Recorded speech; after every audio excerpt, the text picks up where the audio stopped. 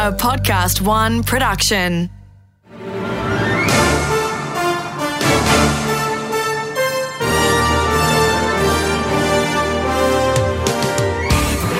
From the Inside with Peter Rix.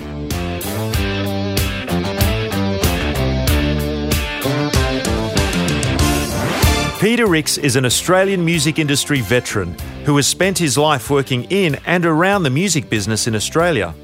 In this series, he'll be introducing you to some of his old music industry friends. This is part 2 of his conversation with Harvey Lister, Chairman and CEO of AEG Ogden, manager of the largest network of venues in Asia Pacific. In this part, they look at the rise of AEG Ogden and its venues, along with Harvey's all-time favourite moments in music. All right, so let's gently move forward because your journey has evolved from really Queensland into international. And then somewhere along the way, you ended up with a global partner in AEG. Yeah, so before AEG in the late 90s, the New South Wales government had engaged us to advise them on what they were doing with Olympic facilities in Sydney, and I'd been. This was after the Olympic Games? It was before the Olympic Games. Oh. And we provided advice on the aquatic centre at Sydney Olympic Park. We tendered for its management, looked as though we were going to win, so the whole process was stopped and things that happen.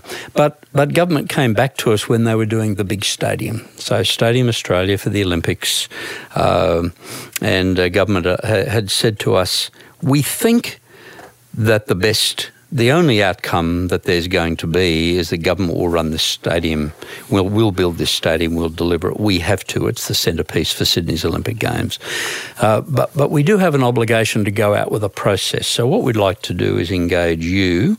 We were called International Facilities Corporation in those days, IFC, and to be our operational advisors, and we'll engage.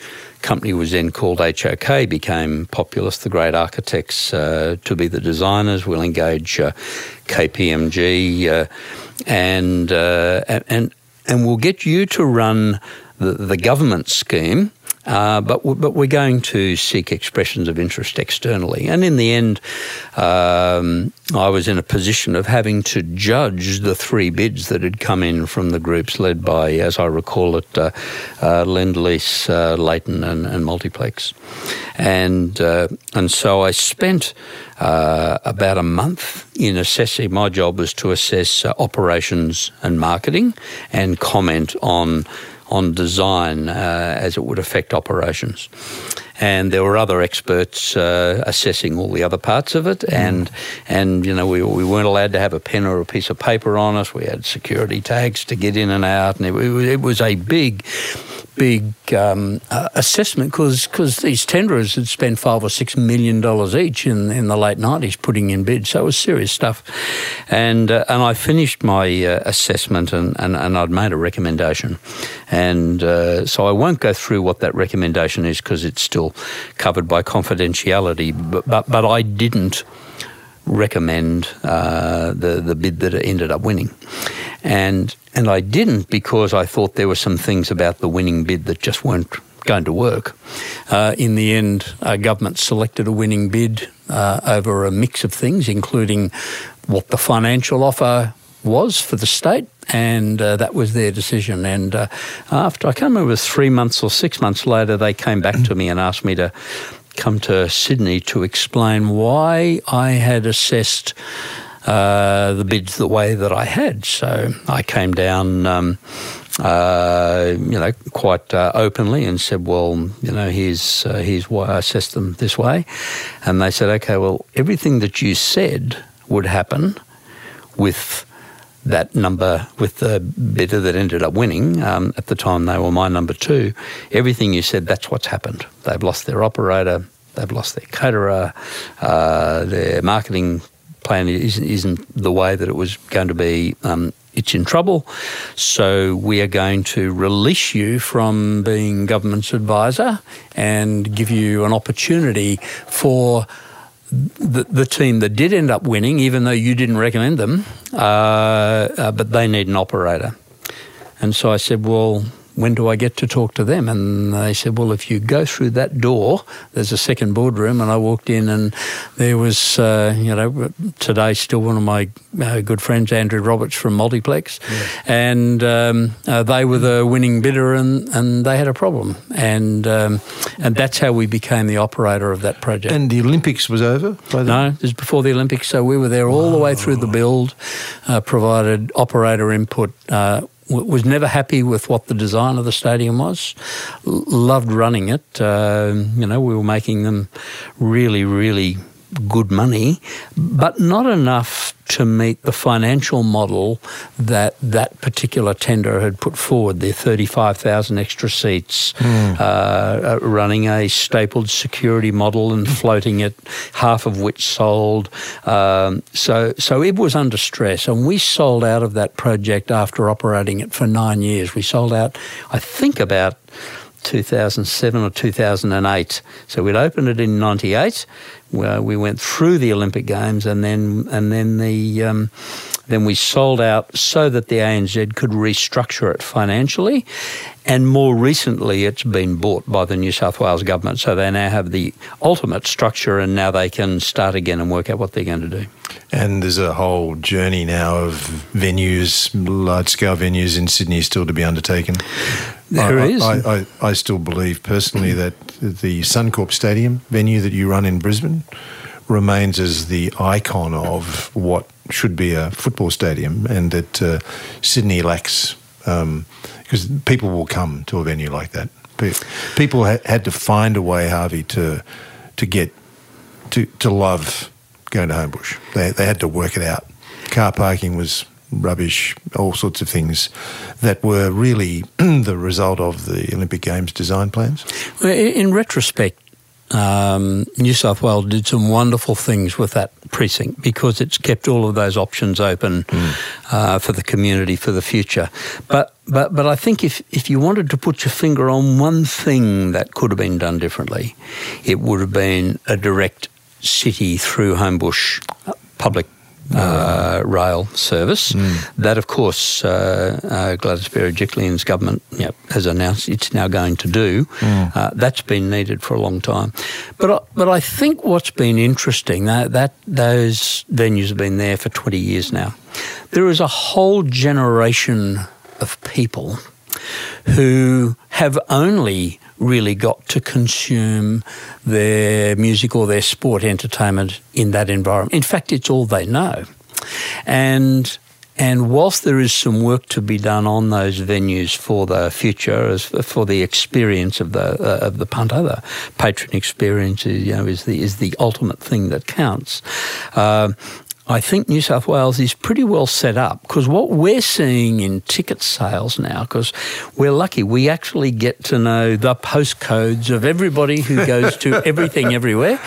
And these days, I've just done an exercise where we've compared a whole stack of events, right back from Disney on Ice and the Wiggles all the way through Keith Urban and the Dixie Chicks, and through some rock shows, and through Jerry Seinfeld. And so we've been, the Sydney Kings, we've been able to compare exact same events that have played at the old Sydney Superdome or at Kudos Bank Arena, the Sydney Entertainment Centre, which we operated for the last couple of years for government to keep it open until that went down, only because people weren't buying enough tickets to keep it open. And now the new ICC Sydney in Darling Harbour. And, the most amazing things are emerging.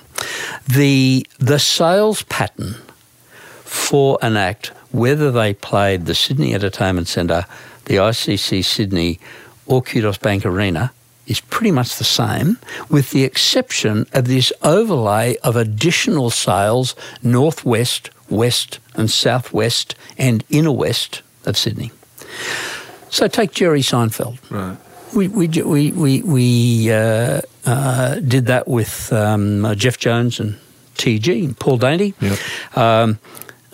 decided to put on 2 8,000-seater dates at the new ICC Sydney, which is effectively the replacement venue for Sydney Entertainment Centre.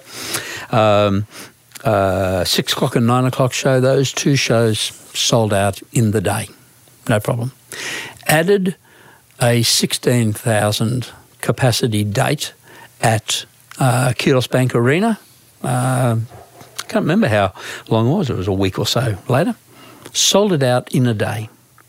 Sit down and look at where the ticket sales came from. We sold more tickets to the third show that went on sale at Kudos Bank Arena from the eastern suburbs of Sydney than we sold at the ICC Sydney right downtown.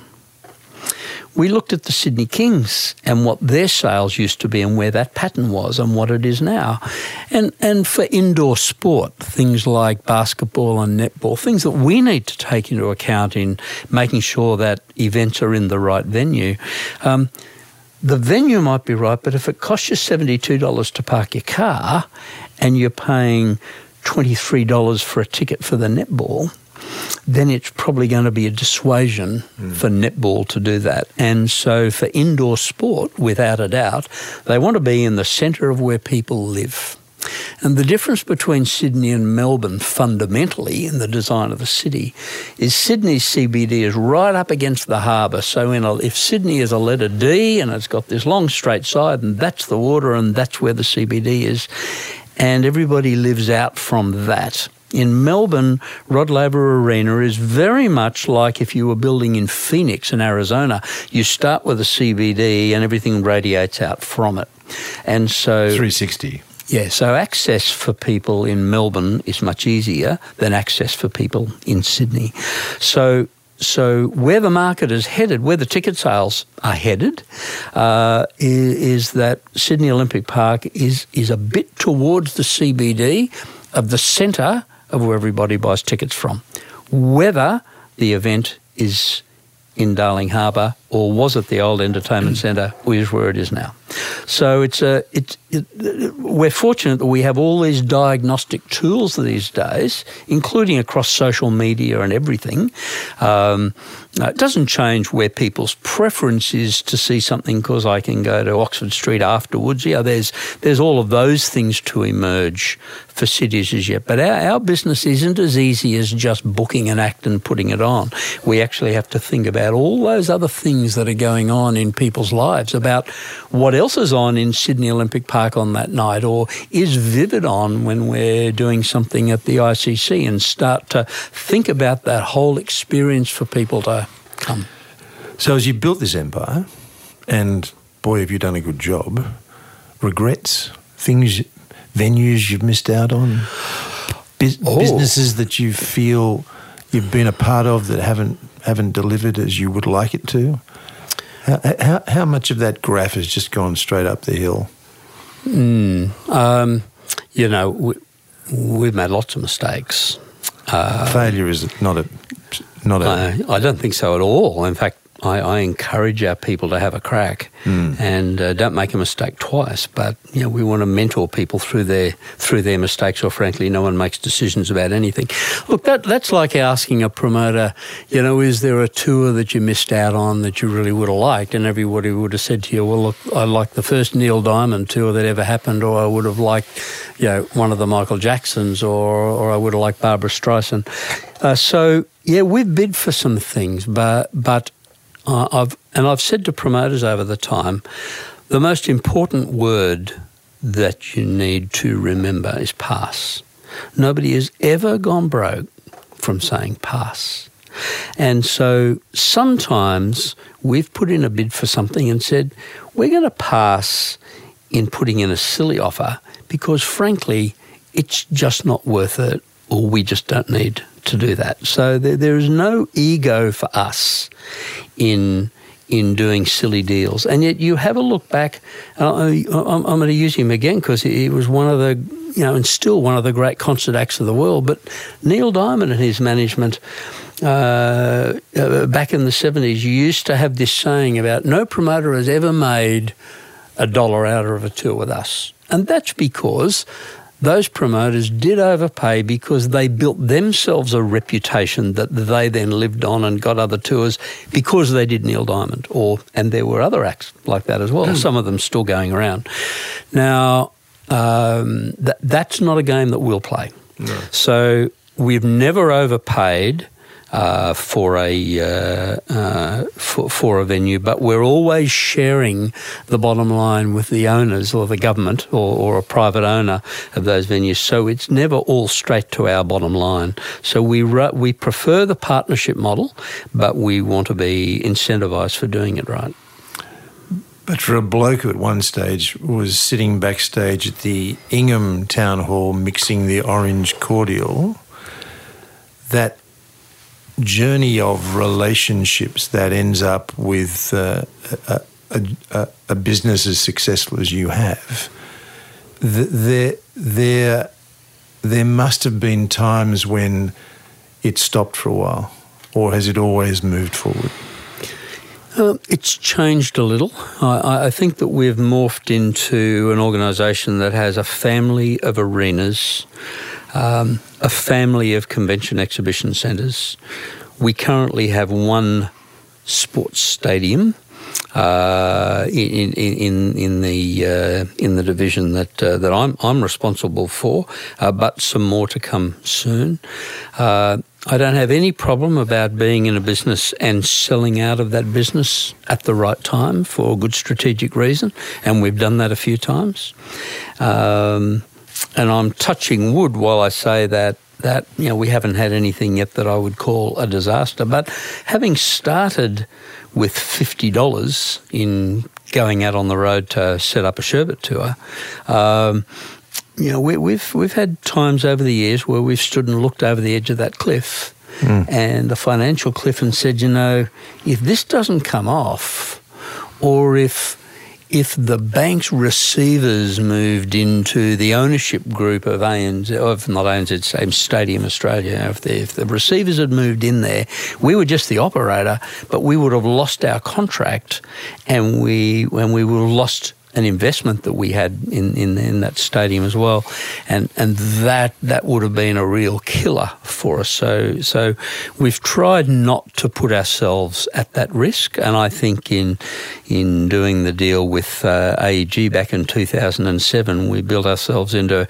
as part of a business that's a $10 billion business, not a $1 million business, and now that gives us enormous comfort that we do get respect for the size of a balance sheet, and when we meet with governments, through Asia particularly, and into the Middle East, they realise that they're dealing with one of the world's great corporations in that space. That's not my business, but I think that our partnering with AEG has given us that credibility in those spaces. Helps a lot.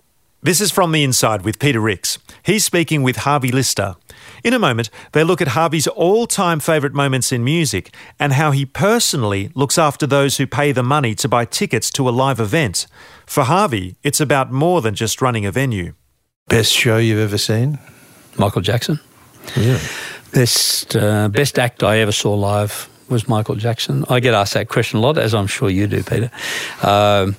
There is so much talent out there, and when I look at some of the great things I've seen in theatre, some of the, in fact, my wife and I only just came back recently from New York, and we went and saw Bette Midler in Hello Dolly. She was classic, just outstanding. Maybe one of the most enjoyable nights of live theatre I've ever had. But I remember Bette Midler playing in Festival Hall in Brisbane in the 70s and the Joe Bjelke-Peterson days when there were power strikes and things. And in the middle of her show, she's in a wheelchair, in a piece that she'd done in a movie, dressed as a mermaid in a wheelchair, rocking backwards and forwards, singing, and all the power went out. Gone. Now, we had no idea whether the power was going to be off for 2 days or 2 hours. We had no idea. And so Bette sat there for a minute, and the little old ushers with their white shirts and black bow ties at Festival Hall came down the front. They had their torches on. She asked them to put their torches on her. And so there was a single white spot on the stage, which was Bet, with about half a dozen, I won't say geriatric ushers, but, lovely old gentlemen in black pants and white shirt and black bow tie with a torch on her. And she put her hands up for the whole crowd to be quiet, and everyone was quiet. And she continued that song, and she sang a cappella. And she had no idea how many songs she was going to have to do before that power came back on, but she was going to finish that show. And I think it was about the second or third song into the blackout, with rapturous applause between those songs. And then the lights came back on. And then she just put her hands up and rolled back in. She's stuck in a wheelchair, dressed as a mermaid. And she went back and then changed and then came out and did the rest of the set. You look back at those things that happen. In excess, walking off a stage in Perth about 5 years ago, the last time they broke up, had just done a blistering set opening for Matchbox 20, I think it was. Yes, it was. I'm standing near the stairs at the near the backstage corridor, waiting to talk to the promoter. Actually, the band walked down those stairs. They stopped halfway down the stairs and turned around and said, "We should call it quits. That's it. Band's over." And then they came down and told the manager, "We've just broken up." Just you look back at those things. Elton John doing that wonderful tour as Beethoven with the full symphony orchestra. His first date in the world was in Brisbane. And we'd rehearsed a show at the Entertainment Centre, full 86-piece symphony orchestra. And by about 6 o'clock, when we were about to open the house and Elton had finished his final sound check, he'd realised that he thought he wasn't going to be able to do the show. So he was off. So he said, "That's it. I'm not going on." Now, this is opening night for the world. So media everywhere, Molly and everybody else there to see this spectacular piece. And Elton went out. He was in the car being driven out of the rear courtyard, going back to the hotel with his tour manager holding onto the door handles all the way out to that rear gate, and convinced him to come back in. And so they settled him down. He agreed to go on. Mind-blowing show. And I think that it's those little moments, it's that conference moment where it's a international physics conference, and a great Swiss physicist stands up on stage and announces to the physics world that he's just discovered the God particle.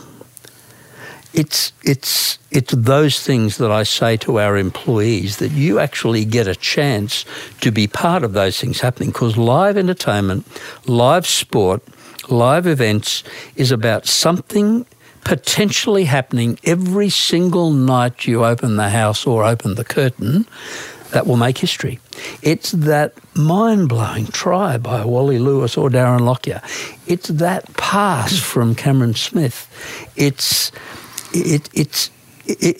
Gaga jumping on stage with an act at Kudos Bank Arena to perform some great 60s song, out of the blue.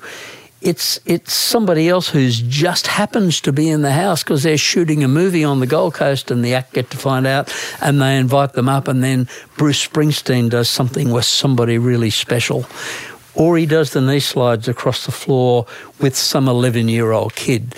And, they're the things that when you look back that really make this business different. And you don't get to experience those things sitting in a corporate box or not being at the venue. You actually have to be there. And so one of the things that I've tried to do in mentoring our people and the tens of thousands of casual employees that we use, to tell them that it's okay to care for people who come. Because we see the little tricks that people try and pull. We would see the 3 girls that would come to a concert. And before they'd been ticketed to go into the auditorium, they go into the ladies. 2 come out and go in. After 2 songs, one girl comes out, she goes into the toilet, she stays there, gives her ticket to a friend, she goes in only for 2 songs. See, they could only afford 2 tickets, and there's 3 of them. So one thing that I do where I can, and you can't do this everywhere, is I collect parents. Because we worked out a long time ago that when kids are coming to a concert event, remember we're dealing now in an era where my parents could never afford, they couldn't have afforded for me to go and see the Beatles. No. I was in grade 8 or something at school. But they did want to take me to the theatre and let me get that experience. But you see, our generation, we actually grew up going to concert things, and so we love taking our kids. We love taking them, starting at the Wiggles and doing Disney on Ice and other things. So there's a whole new generation out there. And we're now in the second generation of Disney on Ice. We have people who came to Disney on Ice who now bring their children to Disney on Ice. See, so we're in that next level. And so I go around and I collect parents. I know that whilst there's 12,000 people inside an arena, there's 250 parents who are going to stay there the whole night because their kids are inside. And the only thing they see is 2 security guys come out of a door and run through the foyer and go in the next door. Now, straight away, must be a terrorist threat. There's a problem. No, it's not. No, the rider says that nobody's allowed to have a professional camera, or you can't, or somebody's standing on a seat or something, and the insurance companies crawl all over us if you don't deal with that. So those things are going on all the time. So I particularly in Brisbane, where I live, I get the staff. I think they think, here comes this maniac again, but I do it deliberately. So I go and I walk around the foyers and I collect parents. Say, would you like to come in and see a bit of the show? Because I want to show you how we look after your kids. And I could end up with a couple of hundred of them sometimes. And I'll stand them in the main foyer and I'll say, now, the show's on now. So this is the show. It's got a GA floor. I explain what that is. I'll tell them there's a barrier. There's a second D barrier. You'll see some standing areas behind that where we've got security. They've got water spray for the kids. They've got water bottles. You'll see where we've got first aid, and we've plenty of security you'll see, and lots you won't see, and so here's how we look after your kids, and this is what happens. Now I'm going to take you, and I can only take about 70 at a time, and I have a particular door in that venue that I can walk them in, and a standing area behind a wheelchair seating area and out the next door. I am the world's expert of taking parents in at the most inappropriate time in any concert you can imagine. I tend to pick those songs really well. But I take them in and I let them stand there, and the staff know. So the supervisors come around, they just get their torches out. They know to put these people in there. I've had arguments with tour accountants for 40 years in this business. The tour accountant. And who's saying, what are these people doing coming in without a ticket? I said, don't worry, I'm just investing in the future of our industry, and we're going to be around longer than you are. So I bring them in, I let them see the end of whatever that song is, because then they get the rapturous applause and those things, and I let them watch the whole of the next song, and then I walk them out the other end. And I'll take in the next group. And all of the casual staff who see this maniac doing this realise, you know what, it's actually okay to care for what people's event experience is. And it's okay to recognise that parents sometimes have made a major contribution, not only of time, but of money, and also of faith in us that we're going to look after their kids. And since Manchester recently, that could never be further from the truth. But I do remember on a Taylor Swift show, I was collecting parents, and there were 2 ladies. They probably were in their late 30s. And when I asked them would they like to come in, they both just burst into tears. They were actually sitting in the tavern area just having a cup of coffee. And I said, are you okay? They said, we saved up for these 2 tickets, both of us. We wanted to come to this concert. And as soon as we told our teenage daughters, they were single mothers, as soon as we told our 2 teenage daughters, who were best mates, that we were going to treat ourselves and go, the girls were devastated because they really wanted to see Taylor Swift. And you know what? They deserved to see it more than we did because we've had those experiences and they haven't yet. So they're inside and we're out here. So occasionally we get to break the rules. I did find 2 spare seats somewhere near the wheelchair area that weren't being used, and I know those ladies enjoyed that show immensely. But the letters and things that we get from parents, and we do it also for bus drivers and cab drivers and things. Yeah, those bus drivers, Peter, you recall, they've taken a punt. They've bought 40 tickets. They live in Toowoomba. It's a private bus. They do the school runs. There's a Metallica concert. They've got to sell those whole 45 tickets. If they miss 2, they've lost money on the night. They've got to drive them 2 or 2.5 hours from Toowoomba. They'll come to the show. Then they've got those metalheads for 2.5 hours away home again. High as a kite they are by then. It makes such a difference for us to be able to take the bus driver in. Yeah. And let him at least see, because he's not a scalper. He's actually made a serious investment, and that's a strong market. On any one of those nights, we could have 50 of those coaches are in. That's 50 people who've taken a punt and bought that block of tickets, and they're not gouging. It's not like gouging and resale and all of those things. These are people who are part of our whole entertainment industry, and it's not just the events we do, it's events other people do as well. So I think we've got an obligation to keep looking at that stuff. And that's what empowers our venue managers and our customer service managers, our front of house people and our security people to realise that what we do is deliver experiences for people. We don't run venues. Mm. Harvey Lister, you're a national treasure, to say the least. Congratulations on the journey. I presume there's a lot more to go? Oh, I haven't finished yet. No, good. And I hope you don't. Thank you for visiting from the inside, and all good fortune in your future endeavours, and bless you, and thank you for coming to visit us today. Thank you, Peter. Harvey Lister. In the next episode of From the Inside, Peter Ricks speaks to Chris Murphy, legendary manager of In Excess. From starting out in his family's agency business to striking out on his own and taking an Australian band to the global stage, Chris Murphy's story has been an amazing ride that is far from over. That's next time on From the Inside.